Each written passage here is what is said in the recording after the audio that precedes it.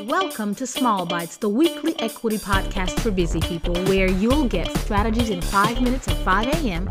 to help you become a more culturally literate, responsive, and culturally responsible educator. Join me throughout the week at Hedrick or at Hedrick Nichols on Twitter, Instagram, and Facebook. See you Mondays at 5 a.m. Hello and welcome back to Small Bites. This is Hedrick Nichols, and I'm so glad that you keep coming back each week to listen, to learn, and to take those things that you learn back to your classes and campuses. If you didn't listen to parts 1 and 2 of the PI and AAPI, please go back and listen to those last week and the week before, and now here we are again. And so if you want to start bringing up geography, topography, it's a good way to at least introduce this idea of exactly where is Hawaii. Let's get off that map that's on the wall. Let's figure out where it is in the middle of the Pacific Ocean. So that could be a very good entry point, even though that isn't a cultural touchstone reference. It might be a really good introduction for kids just to have some awareness and some empathy. Right, of this group of islands. They say they look like a little bunch of rocks in the middle of the ocean. And then from there, you can have larger discussions of how that impacts life here. But the biggest things I think for Hawaiian culture. Wait, before you go back, I want to touch on that one because you're talking about the islands and the little rocks. We were talking a little earlier about islands that are disappearing and islands that were impacted by nuclear waste that we dumped. And I'll come back and we'll recap the top 3 things. But I do want to let people know, because a lot of people are involved in climate action, climate change. A lot of teachers are leaning into that work. Tell me a little bit about that. So, in the Pacific region, prior to World War II and during World War II, we were testing nuclear weapons. I think most people have heard of the Bikini Atoll, right? Because of course, the bathing suit that got the name. But we were literally using islands for target practice for nuclear weapons. And besides immediately destroying people's homes and lands and their ability to the reefs, so their food source and everything else, there has been long-term fallout from that. There's been radiation. We still see it here in our schools. We still see children who come from some of these island nations who have lingering signs of radiation illnesses. We can see it in their skin and their hair, and sometimes there's other things going on. Some of these families have a high incidence of cognitive impairment. It's a long-term generational impact. And so I was saying, there is the COFA, so that's the Compact of Free Association.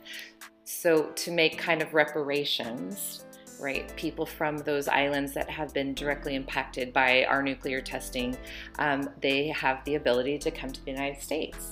And often they come just seeking health care.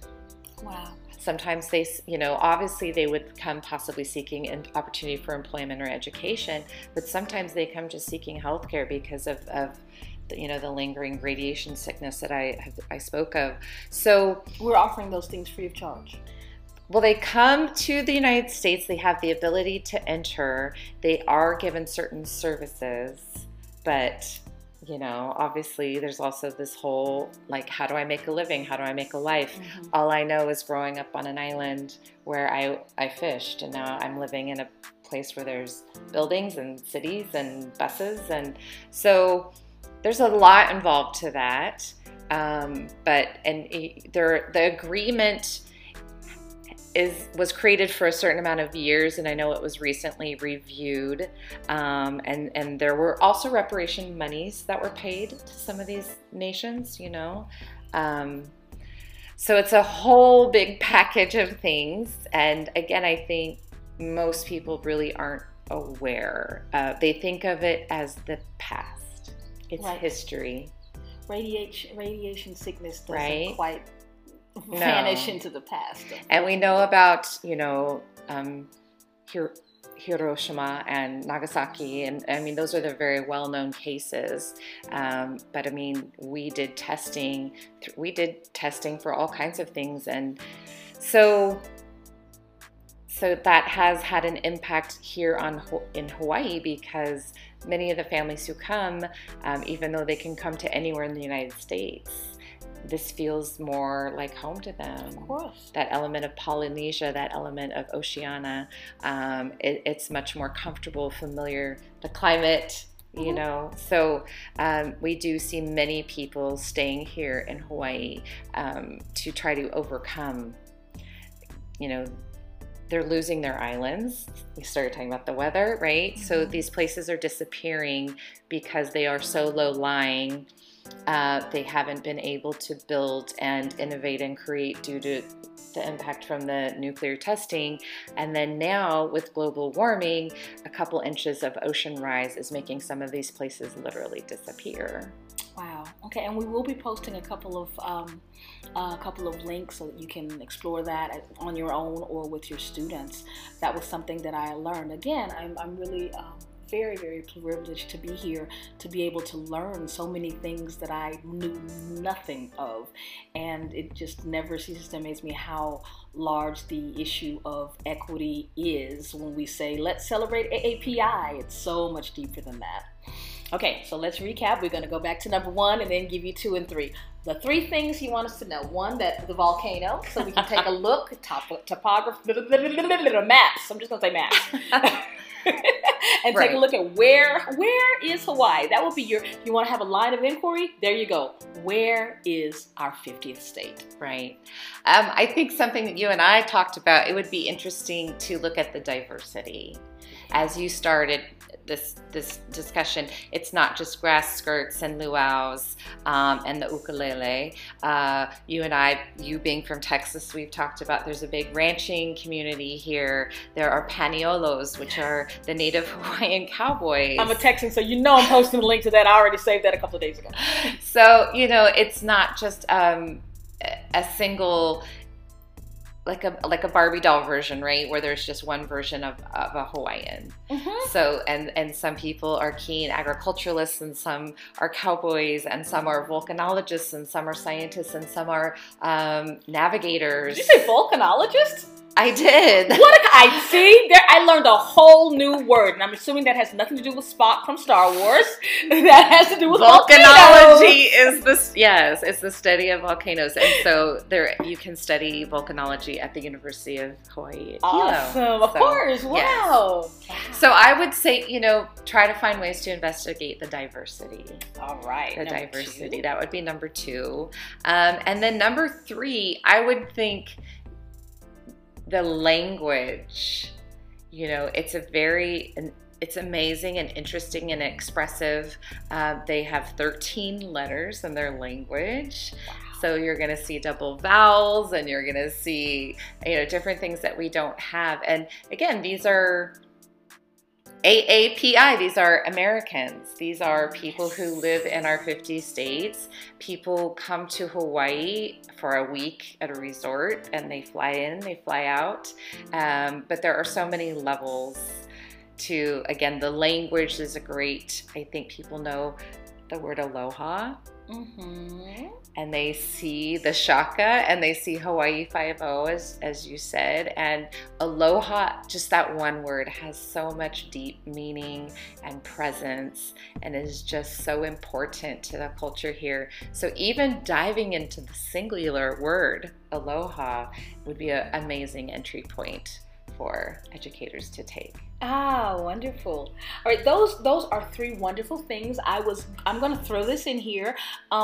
This is just, I might put this in. I might actually just do it as a quick commercial. Tell me about gun regulation in Hawaii.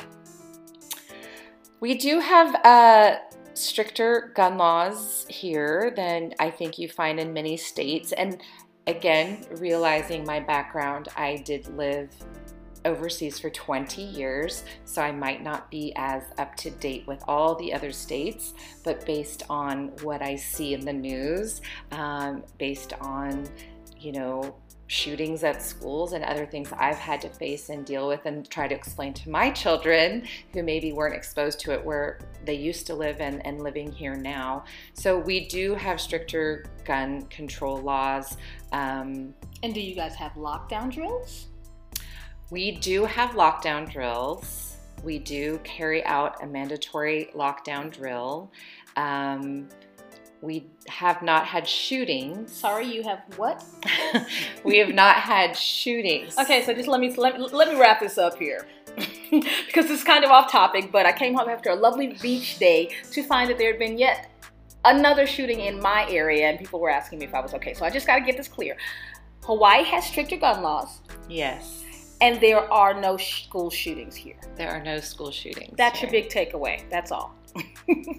All right, so you talked about the word, Kecia, aloha, which has very deep meaning, and from from you and a couple of other educators here on the islands on Twitter, I've also learned the word mahalo, which means kind of you're welcome.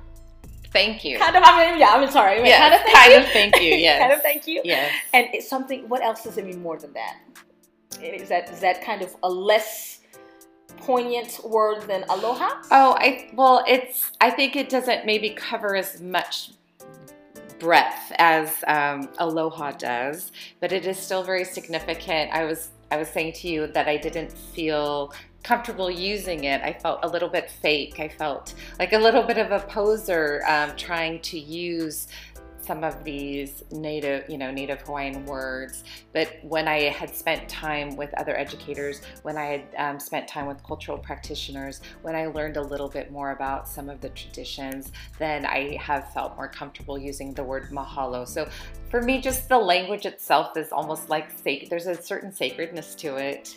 There's a certain specialness to it. And so while mahalo isn't maybe as broad as aloha, it still has a real poignant depth to it. Okay, I do know that one of the aunties, you gave me some literature, and she says that aloha means it's about you come to yourself and you emote good things to the people who you meet, and I love that. But I will take this moment and take advantage of the use of mahalo, Kecia. Thank you so much for joining me. I appreciate it. We will see you next time on Small. This has been part 3 of the PI and AAPI with educator Kecia McDonald from Hawaii. This has been Hedrick Nichols for Small Bites. Like, subscribe, follow, leave a great review, and check the show notes and hedrick.com for more resources. See you next week on Small Bites.